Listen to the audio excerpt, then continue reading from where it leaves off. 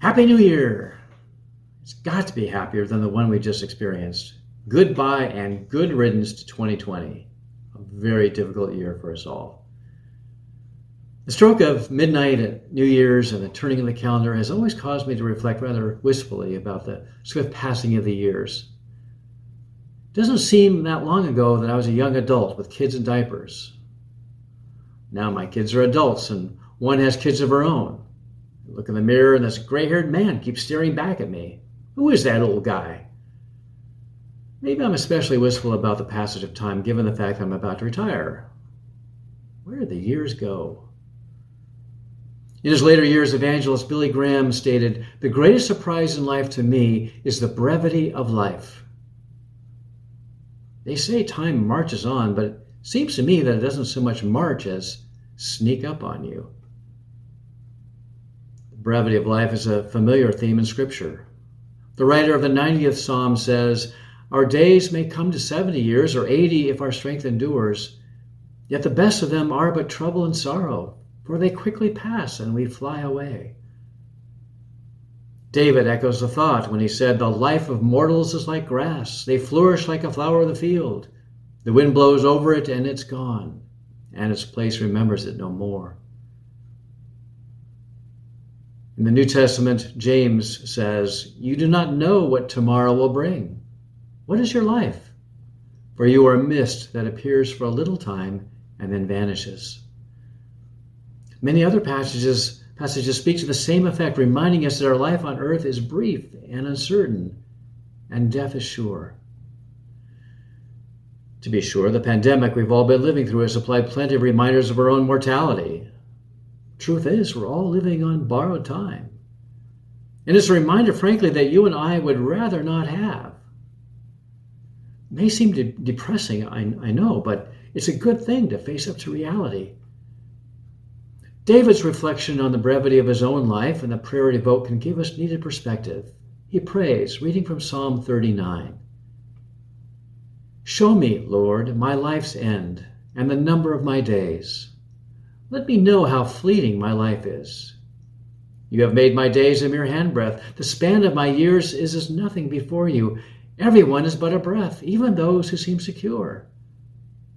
Surely everyone goes around like a mere phantom. In vain they rush about, heaping up wealth without knowing whose it will finally be. But now, Lord, what do I look for? My hope is in you." Unlike David, who says he wishes to remember how fleeting his life is, most people don't even want to think about it. They like to think that they have forever. They would rather not think about the inevitability of their own end. In fact, they spend a lot of energy keeping themselves so distracted as to keep the thought out of their minds. And yet, it's a foolish thing to ignore just how short life is. For it's that very awareness that makes each day all the more precious. In Thornton Wilder's play, Our Town, the character Emily dies, but she's allowed to return to relive just one day in her past, despite the warning of others who are among her fellow dead. As she relives that day, it dawns on her just how empty and meaningless so much of her life was. She asks, "Do any human beings ever realize life while they live it? Every minute?" We don't fully realize life, do we? We squander so much of the precious time allotted to us, thinking we have forever. We would do well to heed the writer of the 90th Psalm, who prays, "Lord, teach us to number our days, that we may gain a heart of wisdom." It's truly a wise thing to number our days, to remember just how short our life is so that we may make the most of every day God has given us. Numbering our days gives to life a sense of urgency to realize the fullness of life. We will concentrate on what's most essential. As someone has noted, life is short, God's way of encouraging a bit of focus. If we realize our days are numbered, then certainly one of the most important things we can do is to get right with God. The writer of the 90th Psalm, after noting how short life is, says to God, "Satisfy us in the morning with your unfailing love, that we may sing for joy and be glad all our days." His chief concern is to know God, to find his satisfaction and fulfillment in him. His greatest desire is to get right with God and to experience God's love while there's still time. There's a note of urgency in the psalmist's prayer, for he knows it isn't wise to put God off. For true joy and happiness are to be found in him. And yet so many people chase after things that don't matter and never do get around to dealing with the God of their lives. They miss out on eternal life altogether. Putting off the claims of God upon one's life, thinking that we have forever, is really the height of folly. So the rich farmer found out in the parable told by Jesus. Jesus told the story of the rich but foolish man who made his fortune and built up his plans for the future, and didn't realize that his soul might be required of him that very night. Had he known his days were numbered, one wonders how he might have changed his life. We like to think he might have focused on different priorities, concentrating on being rich toward God and doing those things that were of eternal consequence. Instead, he had nothing to show for his life other than some barns that he would have to pass on to somebody else. Too late. As the Apostle Paul urgently reminds us, we implore you on Christ's behalf, be reconciled to God. I tell you, now is a time of God's favor. Now is a day of salvation. Get right with God now, before it's too late. Time is passing. Life is short. It's now or it may be never. Who knows, but our soul may be required of us this very night. If you and I number our days aright, we'll want to get right with God. We will commit our way to God by accepting by faith God's gift of forgiveness and new life in him. We will do it today. If we haven't done so already, there's nothing more important in this life. And because life is so short, we will also not delay in seeking to get right with others. Life is too short to ignore people or to be mean to them or to remain separated from them. We are, after all, going to have to live in eternity with many of these folks. Frederick William I, King of Prussia in the 18th century, was on his deathbed with his wife and pastor standing by, and the pastor told him that if he wanted to be ready for heaven, he would have to forgive all his enemies and all those who had injured him. His thoughts immediately turned to his hated brother-in-law, George II of England. Frederick reluctantly said to his wife, "In that case, write to your brother and tell him that I forgive him, but don't do it until after I've died."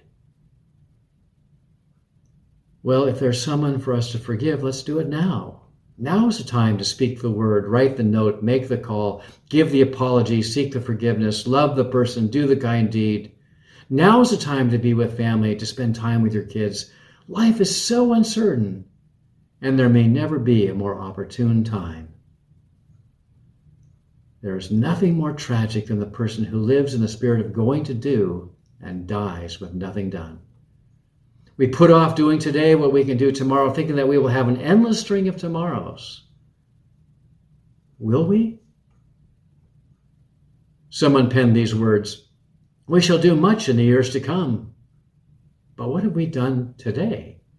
"We shall give our gold in a princely sum." But what did we give today?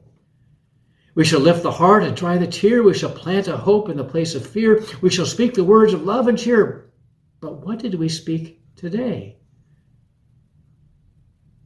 After all, today is all we have. There may be no tomorrow.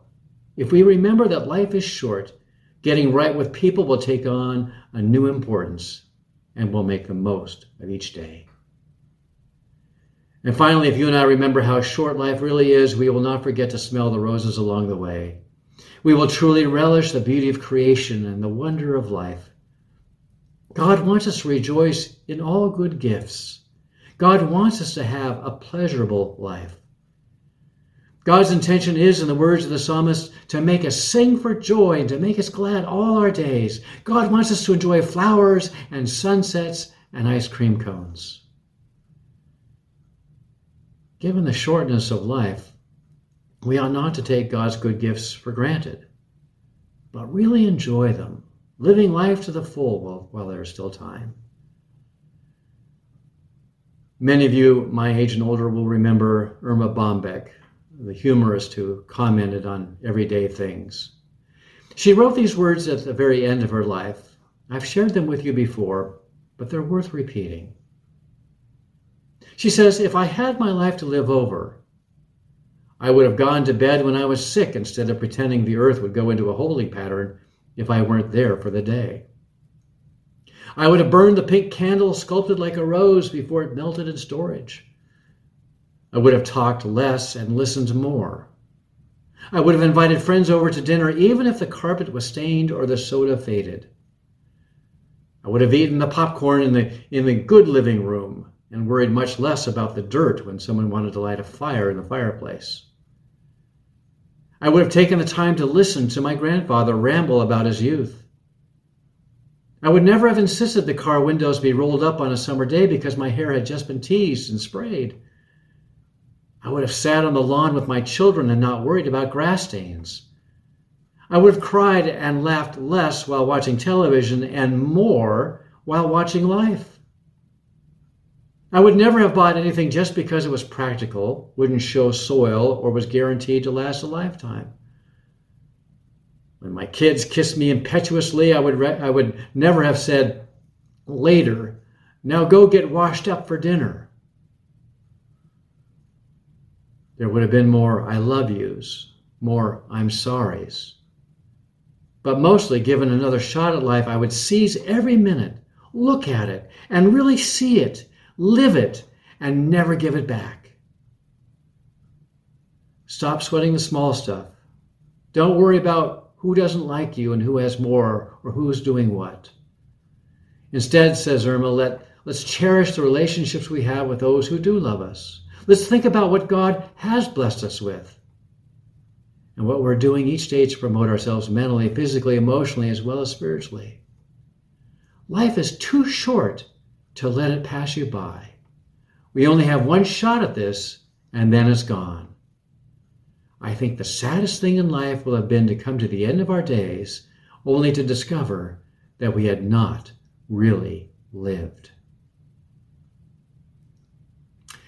There's an old Latin phrase, you've heard it, carpe diem. Time is quickly passing by. Seize the day. This is the day that the Lord has made. Let's make it count and live it to the fullest. Amen.